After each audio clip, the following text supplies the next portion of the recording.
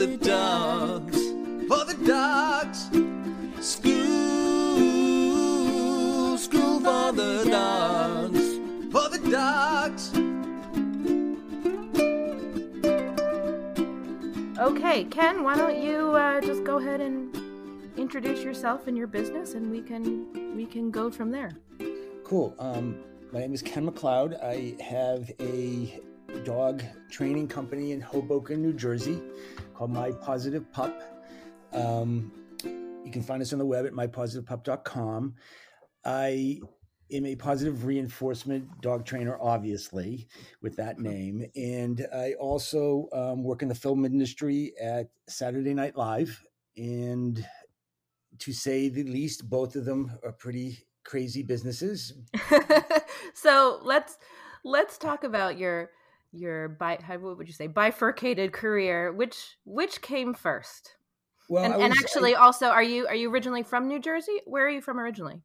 I'm originally from Massachusetts. I moved down to New Jersey when I was, I guess, a sophomore in high school. Became a huge Springsteen fan. Who couldn't? And then went to college to Penn State and came out and got into the film industry. I really didn't have a lot of interest in dogs until I met my wife, I guess 14 years ago. And she had a dog named Mac, who is a Parsons Jack Russell, who just I completely fell in love with. And everything kind of started from there. I had trained Mac to be in a couple commercials because I worked in the commercial industry. And it all kind of, snowballed from that. We're training him for commercials. Were you doing it with any guidance or just by feeling? Just like he'd have little parts in a commercial, like, pick a newspaper up and run to the door, go to the couch and bark at somebody. And it wasn't like I was doing this for work. It's just that Mac was really, really good at it. And at that time, Parsons Jack Russells were very, very popular. So in being in the film industry and around people, both my wife and I, we just knew producers and said, hey, would Mac want to be in it? Would Mac, it'd be okay if they had Mac in this? And he'd be like, sure, no problem at all. So that it kind of started that way, accidentally, I guess. But even at that time, I wasn't like looking at myself as a dog trainer. It wasn't until Mac had passed. And then we got Scooter, my oldest dog right now, who is my special needs child. But I'm curious, going back to Mac, how did you even have any idea how to teach a dog to go to the couch and bark? I didn't. I kind of looked at videos at the time. I kind of read a little bit about it. Mac was really, really intuitive on knowing what you wanted. And it really was easy. Maybe it was what I was doing. I don't know at the time, to be honest with you. But a lot of the time it was, putting peanut butter on the couch, standing behind the couch on the other side, moving my hands up and down because we taught him how to bark with the opening and closing of my hand. So that was like one of the things that we did. But it did take a lot of peanut butter, like picking up the newspaper, that type of thing. And that's how it kind of started. It was strictly accidental. And honestly, at that time, I didn't know anything about, about positive reinforcement at all. Not that I was ever negative reinforcement or anything like that. It just none of it had even occurred to you. I mean, I think I was sort of in a similar, I think I was in a similar camp when I first, let's say, discovered positive reinforcement dog training, where I never thought there were different ways to train a dog. I just thought dog training was just kind of this one thing. Right. And I also think what happened was with Mac, because he was such a great dog. And I always tell my clients this, that if Mac wanted to go skydiving with me, or if we both decided we wanted to go skydiving, Mac would happily jump out of the plane with me. My dog Scooter right now wouldn't probably even get into the cab to go to the airport. Mm-hmm. And what had happened was when we got Scooter, I realized that dogs are really different. I had no idea. I just thought I was going to get another Mac. Mm-hmm.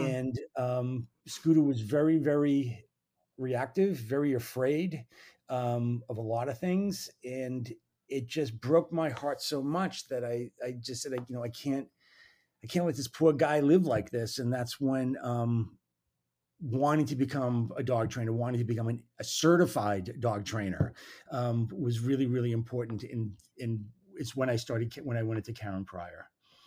How did you make your way to Karen Pryor Academy? I researched a bunch of different places. And one of the things that I liked about Karen Pryor Academy was the fact that you actually had to prove yourself in front of people. It wasn't just an online course. We had four or five, I forget exactly what it was, very long weekends, and that we had to go to in addition to learning online. Yeah. And once again, Scooter was the challenge dog of the class. Now, were you working with Steve Benjamin? Yes. Yeah, me too. Love Steve. Yeah, I'm a graduate. Love Steve. Also. Matter of fact, I think Steve couldn't stand me at the beginning because I was also just a difficult student. I questioned everything, questioned everything. And Scooter, like I said, was a handful in class. He, because he was fearful, he was around 7 or 8 other dogs. So it was stressful for myself and for Scooter. But there was one weekend, I think it was the third weekend, where it just all kind of connected for me and for Scooter and for Steve. And at that point on, I was just like blown away. It just like it was all coming into place. And what made everything come together? Once again, it's attitude. And I think for me, it took some convincing. And I think it's the same way with when my clients come to me now, because we all kind of come to dog training either as like a client comes to me or when I was a client of Karen Pryor, that you need something that just makes it happen.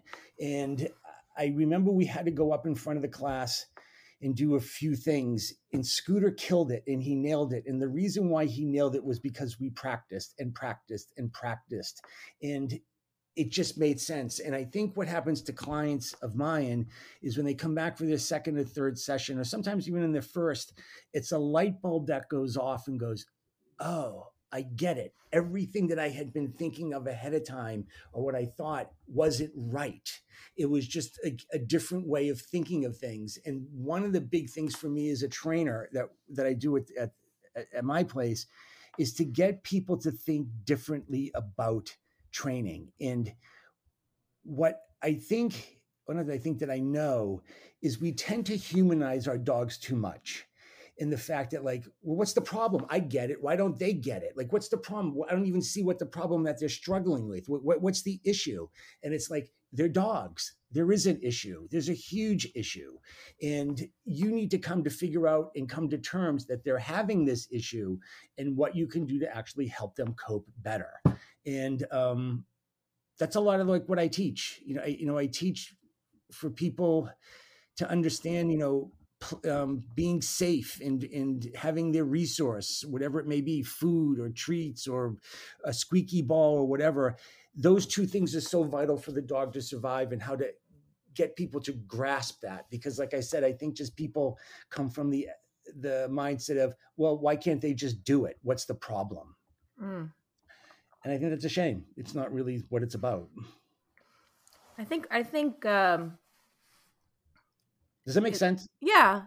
Although it's funny because I feel like I think more in terms of how can I get people, rather than seeing the dog as like a furry human who, why can't the furry human understand what I want? Why doesn't their brain work exactly as mine does? Right, and more in terms of thinking about what they know about behavior as a human, as being a human animal, and thinking about the way behavior works, the way we can understand it as humans, and how that might apply.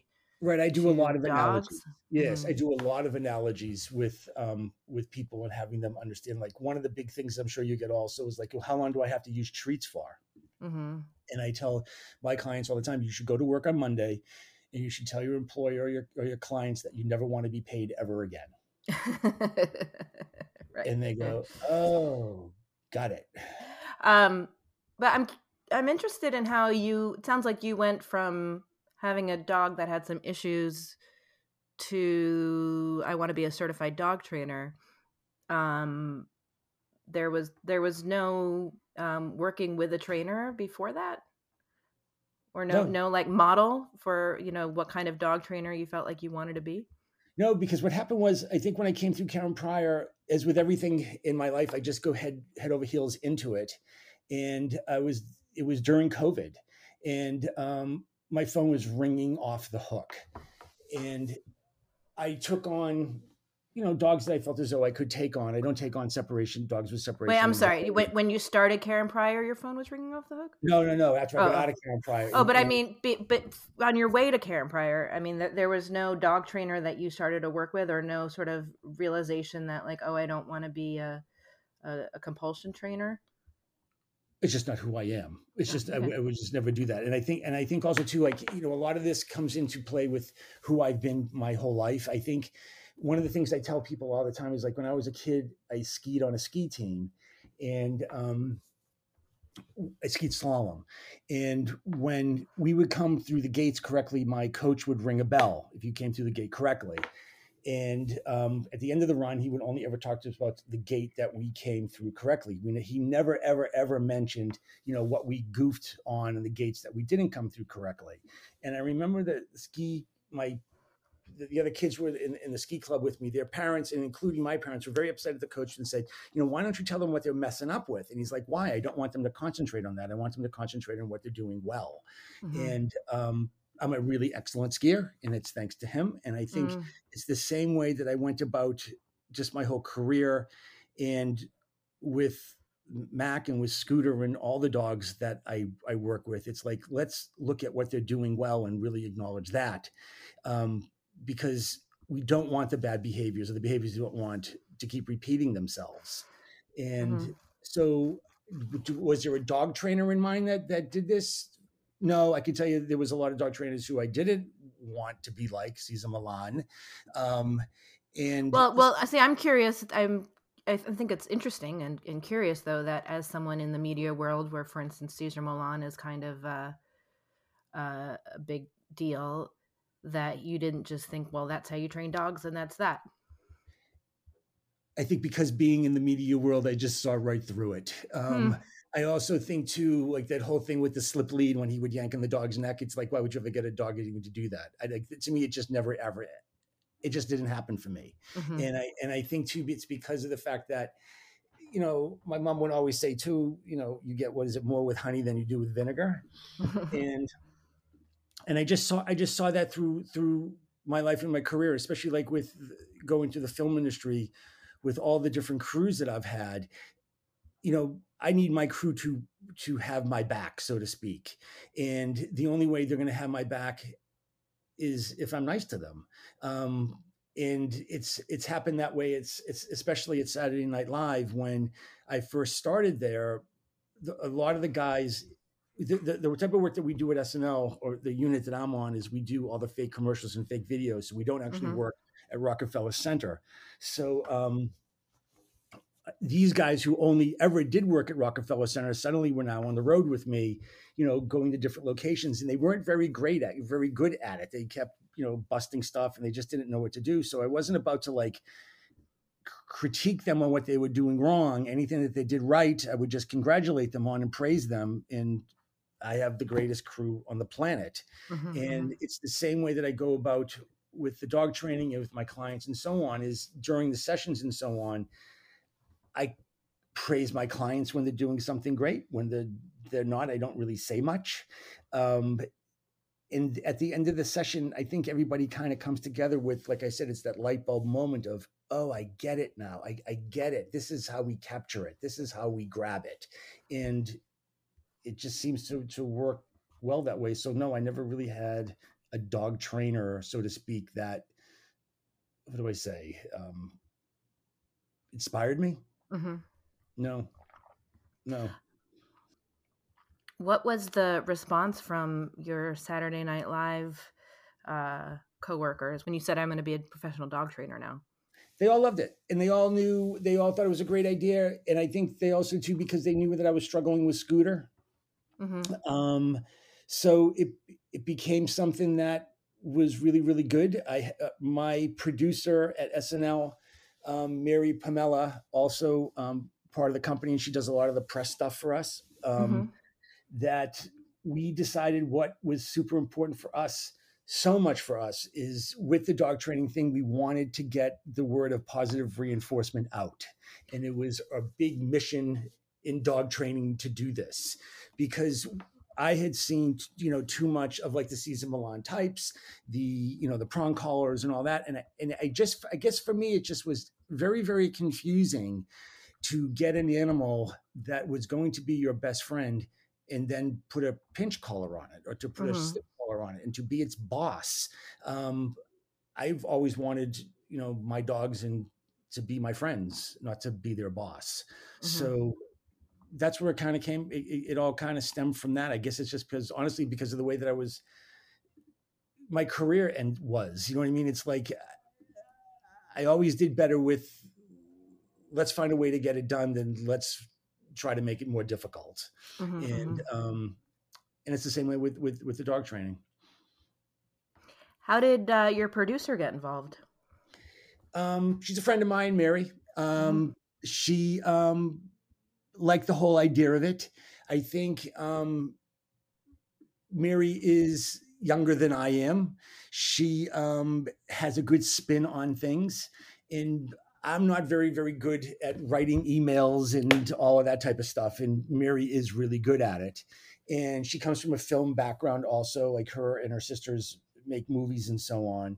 And I just said to her, I said, let's do this with one goal in mind. Like, let's get the not so much the name of me out, but let's use the fact that I do work at Saturday Night Live as a plus. Let's do the whole thing that Scooter is reactive and how we were able to help Scooter and how all of this can help other dogs. And it's really kind of snowballed. It's snowballed more than we had ever anticipated, to be honest with you. And I think also too, a lot of when people, like I said, when people come into the sessions, they want to learn a new way. And television has made it that we only know one way. And that's the Cesar Millan way, so to speak, of being the boss and all that stuff. And I think when they come in, it's very refreshing for them. It's like, oh my God, I never really thought of it this way. I never knew it this way. And, I explained so much to people, environment, how important it is to be aware of it. Like, one of the things I find really fascinating is I have a house up in Vermont, which actually I'm at right now, is in the summertime when people have parties with dogs, no one pays attention to the dogs. They're just, most of the time, people just, the dogs are running around the yard, and every now you'll hear, hey, get out, away from the barbecue, get away from the barbecue. And that's it. And, in New York City, it's so different in Hoboken too, because it's like everybody feels this need to go up and say hello to the dogs. And with reactive dogs, it's the last thing in the world they want, is to have someone come up and say hello to them. And when people have a session with me with reactive dogs, I tell them, look, you need to get friends and family on board and just let the dog warm up on the dog's time, if it ever even wants to. And people come back and they call me like, oh my God, what a difference. The dog's so much better, blah, blah, blah. And it's like, of course it is, because your dog's kind of like an introvert. We live, in an extroverted world, and your dog's an introvert. So not everybody wants to come up and say, I know I'm the same way. You know what I mean? I don't need to say hello to everybody, and I don't want anybody to say hello to me. And for those dogs, it just works so much better to let the dog warm up on their time. I get clients so often, my dog hates men, actually can't stand men, will bite men, just can't stand men. And I meet them outside of my studio. I completely just ignore the dog, or I'll take treats and throw them past the dog, away from the dog. They'll come in the studio and I'll go over my whole spiel with them and all that. And by the end of the session, the dog is sniffing me and really, really good place. But still, I've never gone up to the dog. I've just let the dog warm up on its time. Well, it seems like a lot of what you're talking about is sort of helping shift people's mindset towards thinking about what the dog actually needs and wants, and learning to read the dog and trying to see things from the dog's point of view, rather than projecting their own preconceived ideas about how a dog should be, what a dog should want, onto the dog. Does that Yeah, and I think that's where we get into trouble lots of times because, like I said, it's like we all tend to think that every dog is the happy-go-lucky lab, pat me on my head, Right. and so many of them aren't. And being in the city, in Hoboken and New York City and so on, it's hard for dogs. Like I know when I bring my dogs up here to Vermont, it's completely different world for them. They're obsessed with squirrels and go for it. You know what I mean? Go for your obsession with squirrels.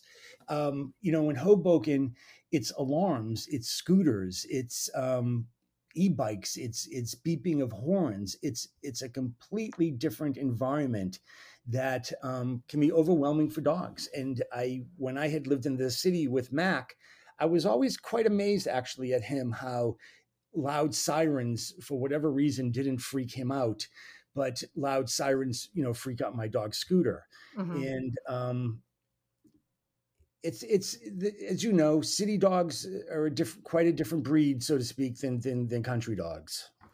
Yeah, well, I always say if you can make it here, you can make it anywhere. It's true. It's so true. But it is this crazy thing that we're asking them to do, not only to live in these, often relatively small apartments, and to spend a lot of time alone, but then to make it so they're on the city sidewalks tethered and having to encounter God knows what Right. outside. So it is asking a lot, and I think that's something people really don't appreciate.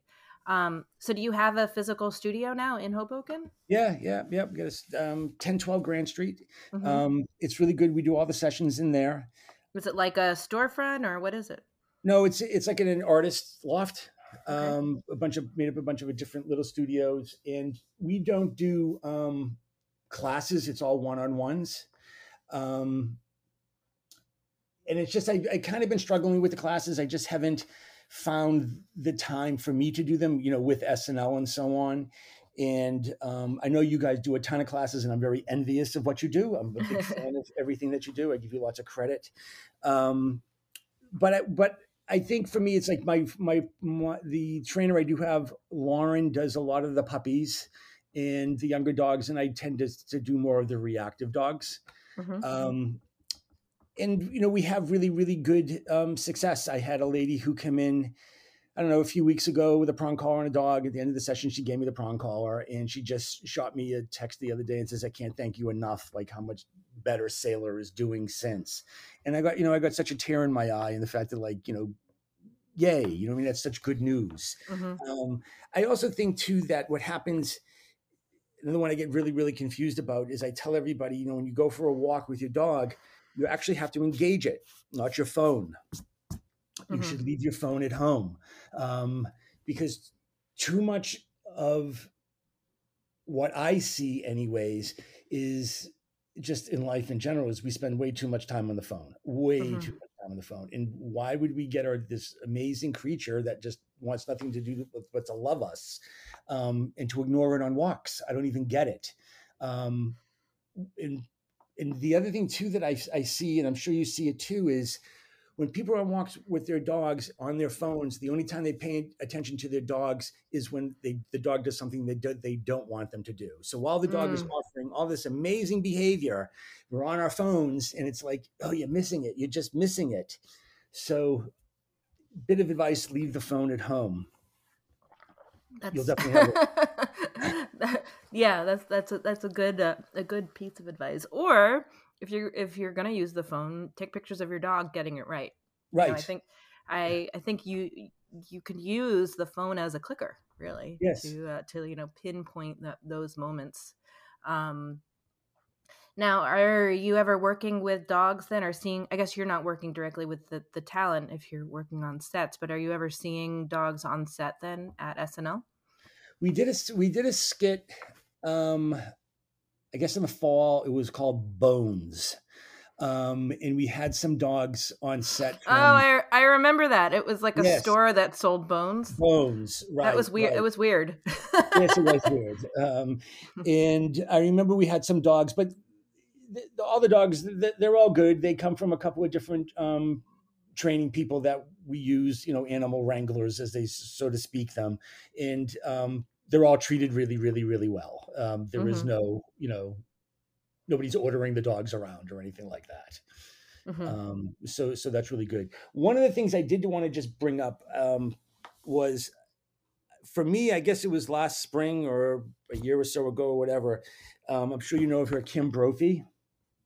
Oh yeah, I saw that you did the legs program. Yeah, tell me about that. And I have to say, honestly, it has been a game changer. And if anybody has not read the book Meet Your Dog, go read Meet Your Dog. Excellent book. Yeah, amazing book. And I think for me and for my clients, I tell them, you had mentioned the fact it's like about dogs spending all this time in their crates at home alone and all that. And so much too is what I tell people. It's like, you have to understand, even if it's a mutt, what are the types of breeds that your dog is made up of, and how important it is to understand what their needs are of that breed. The other one that I'm really, really big on is enrichment. And I think, you just can't walk your dog in the morning, one afternoon walk, and then one at night and think it's enough. It's not nearly enough. Going to parks with 15-foot leads or 16-foot leads and letting them sniff is so crazy important. And I tell people too, it's like, remember, when you go for a walk with your dog, it's for your dog. It's not your walk, it's the dog's walk, as I try to say. And I tell people, if you're in a rush and your dog doesn't really walk well, don't take your dog along, because you're just going to frustrate you and your dog. But one of the things that we try to do, my wife and I, is every single day when we're in Hoboken, is to take the dogs over to Liberty State Park with like these really long leads and just let them take us on, as I'm sure you know the terminology, sniffafaris. And it's really good for them. And I can see how much it's helped them. And when I tell people this and explain, go take your dog on a really beautiful walk out in a park, just not around, smelling concrete, and let them sniff and sniff and sniff and see if you notice any difference. Like, oh my God, what a difference it's been. It's like, of course it is. It's the same difference when you either ski on ice or you ski on powder. So, a lot of that is crazy important for people. I often recommend, especially people with smaller dogs, that they train the dog to be okay going in a bag, because sometimes you really do just need to get your dog somewhere, or you want to bring your dog somewhere. And it's, your dog might not be able to keep up with you. Right. So it's okay, I think, to have walks that are really for your dog. Yep. And also have walks, where you maybe have an agenda, and then also have an agenda in that you need to, get your dog home or get to wherever you're going, but also then have sort of that other option. If I'm talking specifically about city dwellers, because people who aren't in cities, can throw their dog in the car maybe. Right. But as someone who's had a dog in the city now for many, many, many years, it's certainly been a game changer for so many reasons, to be able to put my dog in a bag and take the subway, take a cab, take. It's funny you say that, because when I lived in the city with Mac, we had one of those LL Bean tote bags. Oh yeah, the boat and tote, yeah. Yeah. And we would put Mac in that all the time, get in the subway. All right, Mac, get in the bag. And he'd just jump in the bag, no problem at all. And we would take him around the city like that all the time. And he loved it. He loved it. And it's funny you mentioned that about the bag. One of the other things I tell people, especially with young dogs, is getting them socialized and so on. As I say, take them to Home Depot, bring like a mat, throw it in the shopping cart, and push your dog around Home Depot and Lowe's. And the clients who do always call me back and go, oh my God, it was so great. It was so wonderful. He just likes it now. And, and all of that. So it's like a tip of mine to like get the dogs out and get them used to seeing certain things, but where they still feel safe. Yeah. During the pandemic, I suggested that people go to like parking lots of somewhere like Home Depot. Yep. At least you're seeing like lots of different kinds of people carrying weird stuff. Yep. It's funny because Mac used to, whenever we would drive by, I don't know if it was just something I would notice or not, but it always seemed as though if there was a Home Depot sign, he'd always like pick his head up. Are we going in? Are we going in? Can you talk a little bit more about legs? What it is, since you've done the program and what the program is? You know what? What it did for me. So what it did for me with the legs program for me is it gave me a whole new way of understanding how dogs learn. Well, let's go back. What does LEG stand for someone who knows nothing about it? It learns for learning, environment, genetics, and self.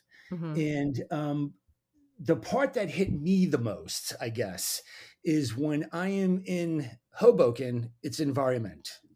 And when I am in Vermont, it's not so much environment anymore as it is learning. And I don't know why it is. It just happens to be that way. But one of the things I spend a ton of time on with my clients is having them understand that, like, every city block you go down is completely different for the dog. And it was kind of when we went back to the beginning of this conversation about humanizing our dogs, is every block is different for the dog. It may be the same for us. And because every block has a different sound or doesn't have a sound, we may not notice it, but the dog does. So where people, I think, struggle with the whole environment thing is having, you got to really be aware of the environment. And I don't think, honestly, what I have seen is people don't even consider the environment.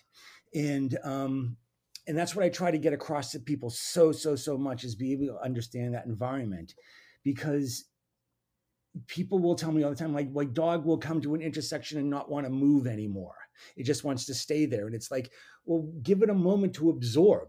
Give it a moment to actually understand what is going on before you hurry it down the street. And so for me, like I said, what I got so much out of the legs was having the dogs be understanding what safety is and how important it is for them, understanding the environment, and understanding how they learn and how each dog learns differently. I mean, I could talk about legs all day, which we just don't have the time, obviously, to go on and on and on about. But it was definitely a game changer for me in being able to help people. And especially, like, I have clients up here in Vermont, which I don't go over the same stuff with as I do down in Hoboken, where up here, how do I explain it? It's not, they don't have the noises that we have down there. So what I tell people, I don't want to sound repetitive, is the environment plays so much in a dog's learning, and especially in a city environment, and where we need to be so aware of this. Like, I wish we had eyes out of the backs of our heads, especially with reactive dogs, because if you're not aware, your dog's going to fail. And being acutely aware of what your dog is going through because of the environment will give you so much more success. And that was the big thing for me, as I said, that I took away from legs, having teaching city dogs. Now, is it a real-time course? Is it video? It's a video. It's Kim Brophy. It's a really super long video. There are quizzes and so on inside of it, but it's a whole bunch of stuff that I never would even have considered before. I'm obsessed with ethology now, where I never was in the past. Obsessed now with dogs' needs because of who they are with breeds and so on. I'm obsessed with when people come in of really kind of, breaking it down and going, well, so much of what the behavior that you're having with your dogs right now is because your dog's not getting what it needs as a breed. My youngest one is a mini Australian Shepherd. Her name is Jersey. And, she loves to come up in my ankles, you know what I mean? And all that type of stuff. And I have mini Australians seem to be very, very popular, at least in Hoboken now, and how people say, well, my dog does this and wants to herd all the time. And it's like, well, you have to give the dog a job to be able to do that.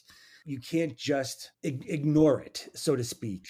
So that's what I tell them. It's like, you got to give the dog something to do. So, like, one of the things that we do with Jersey is she just loves to constantly be herding and herding and herding. So we bring her favorite squeaky toy, which is a worm, with us on walks.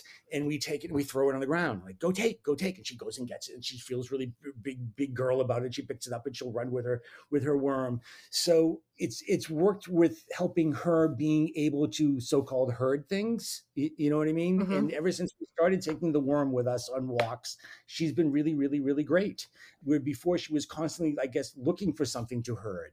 So those are the type of things that I try to tell people. It's like, you got to look for what your dog's built for and incorporate it. Like, with retrievers, it's like, you don't play ball with your dog. Like, your dog's like going crazy. It needs to have that. So those are the things that I got out of legs that has helped, I think, a lot of clients understanding what the dogs actually need. Yeah. And, not to get all, like predatory sequence, modal action patterns, and all that type of stuff that no one even thought about before, where I think the legs program has helped me help clients in having my clients understand, look, your dog's just being a dog. You can't yell at your dog or scold your dog for what it's actually built to do. If someone's listening to this and just interested in getting into dog training, maybe at a professional level, what do you suggest that they do first? Go to Karen Pryor. I would say that. Okay. Go to Karen Pryor. Go to at least a program that is certified, that covers a lot of bases. I think, for me, so much of, and I know you too, is when I look for people to come work at the company, they have to have a certification or be willing to come to the company and get certified while at the company, because it's something that you're not going to get elsewhere, so to speak. And I think one of the things too that has surprised me as a dog trainer is how emotional it is. I've been quite surprised by that, to be honest with you, and how, and I wish there were times I could have had cameras set up all over my studio where, suddenly the client just starts crying. And it's like, oh my God, I've been doing this all wrong and all that. And it's like, you just haven't been doing it because you didn't know. So it's definitely more emotional than I had ever dreamed of. I don't know if you feel the same way. For me, I feel like it's emotional in ways that goes beyond dog training. Like, I have family that uses shock collars on their dog, and multiple types of shock collars, and their dog attacks other dogs, and they see neither thing as a big deal, and they don't understand why I can't, like, they think I'm like holier than thou about it all, and don't understand how it's also upsetting to me. Yeah, it is very upsetting. One of the things I've actually started doing on Instagram, to be completely honest with you, is like anybody who uses the prong or the shock and all that stuff, I just block them. I can't even deal with it. I try, for me, is if I see people in the streets and so on, I'll go up and kind of talk to them and say, hey, I'm a dog trainer. If you ever want to get a lesson, if they're using a prong collar and so on, come by, I'll gladly talk to you and all of that. And I do get people who come by, and I've actually acquired quite a collection of prong collars given to me, which has made me happy. But I just still to this day just don't understand how people get an animal and to inflict pain on it for training. It's unbelievable. One of the other ones too that I tell every client that comes in is I always tell them, look, on your dog's most smartest day, when the clouds have parted and the sun is shining rays on your dog, it's equivalent probably at best to a 2.5-year-old toddler. And they all kind of go, oh, and it's like, yeah, it's a 2-year-old toddler. And like, you wouldn't be putting a prong collar on a 2-year-old toddler, now would you? And they go, oh yeah, right.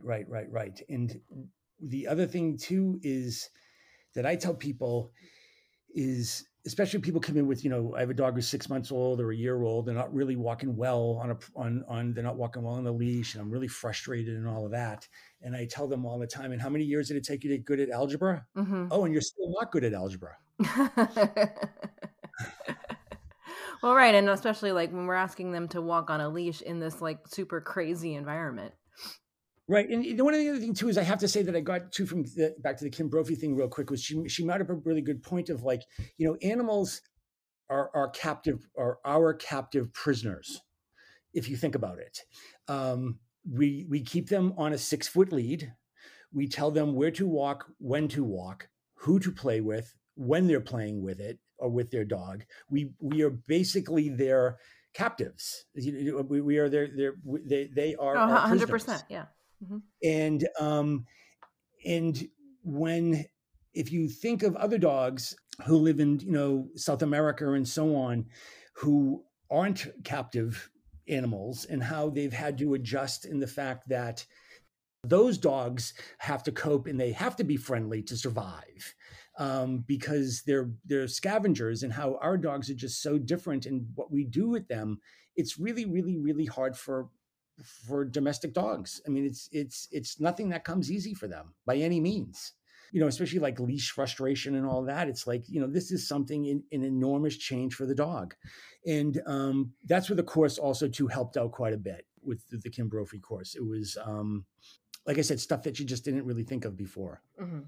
Yeah, highly recommend it. Highly recommend it. It changed a lot of what I the way that I teach things. And one of the things that I tell people all the time is, one of the things we don't teach is sit. And I always kind of give this analogy. If you're walking down a dark alley and you're about to get mugged, and out of nowhere, your mother comes and tells you to sit. It's like, are you insane? I'm flipping out of my brain right now and you want me to sit? This is insanity. So what I tell people all the time is, if your dog is showing signs of fear, showing signs of anxiousness, the last thing you want to do is put them in a sit, because it really puts them in a really vulnerable position. And I tell people to also, that if you're at a concert and here comes your favorite musician out on stage and you're jumping up and down and you're all excited and you're about to go into a dog park, about to go outside on a walk, whichever it may be, and your mother is sitting there screaming at you saying to sit, it's like, are you crazy? So one of the things that we teach is what I call easy, where we don't have to go into a sit. We're just easy. We're okay. We're cool. We can get out of here. Let's not worry about it. I got this under control. I know what's going on. Let's move on and get out of here. So I don't teach sit. You know what I mean? I look at sit as, and all my clients will tell you, it's for fun. Sit should just be for fun. It shouldn't be for a behavior. You do this behavior before you get that behavior, or before you get this. To me, it doesn't even make sense. Especially with reactive dogs, it's like, how the whole rule with that, distance is your best friend. So at a distance, you know what I mean? It's like, look, you can stand and I'm going to, click and treat and say, good. Yes, good. You're nice and easy. This is what we want. This is easy. And it's the same thing with my dogs up here, like in Vermont, where I'm at right now. Before we go outside, I don't tell my dog, sit at the door. You must sit before you can go outside and chase a squirrel. It's like, let's just be easy for a moment. Okay, we're easy. Now go ahead. So for me, that's like really important. And one of the things also too that I got out of that course is, understanding yet again what the dog needs at the time. If the dog's, we don't want our dog to go over threshold, obviously, but at the same time too, it's like, I don't expect the dog to sit. It's just, to me, it doesn't even make sense. So there you go in my philosophy on sit. I think people are weirdly obsessed with sitting and it's weirdly obsessed. That's funny. It's true. And also I actually I just recorded a podcast episode about how frustrated I get when people approach a dog on the street or in any place really where they don't know the dog and suddenly they're saying, sit, shake, whatever. Right. Or it's like, you just met this dog. Isn't it nice the dog is just existing in front of you and perhaps call it an easy way? Like, isn't that enough? Right. Why does the dog have to have their butt on the ground? It's like this default way we have of controlling an animal by thinking like if we know where its butt is. But what the reality is that it ends up with people leaning over their dogs in an awkward way, not making the dog feel comfortable, doing wild hand motions with their hands, saying sit, sit, sit over and over and over again. Like, who's benefiting from any of that? Right. And it kind of brings me back to the question you had asked me a while ago about what dog trainer I had kind of liked that got me guided along the way. And I think the only dog trainer was, honestly, it was being an introvert myself. And I think, I brought that to the dog training table where it was like, well, what is it that I like and don't like? And I think it just made sense for me. You know what I mean? And in understanding that with especially what dogs want. Because there's a whole bunch of stuff I don't really like. And I'm sure the dog would be the same way. Yeah, totally. Yeah. Well, thank you so much for your time. Anything we didn't cover that you think is worth going over? No, I just want to say I'm a huge fan of yours. I think what you're doing in the city is amazing. Thank you. I have nothing but the utmost respect for you and what you guys do. And I wish you all the best of luck, and I hope someday we can actually meet. Yeah, me too. And if you ever want to teach classes for us, I know your schedule is a little all over the place, but you can. And vice versa. If you ever want to come to Hoboken, I would love to have it come to Hoboken. Okay. Well, let's keep in touch. Thanks so much. Do you need some help teaching your dog where you want him to pee or poop and when? If so, I hope you'll check out our brand new, totally free house training guide. You can find it at schoolforthedogs.com/house.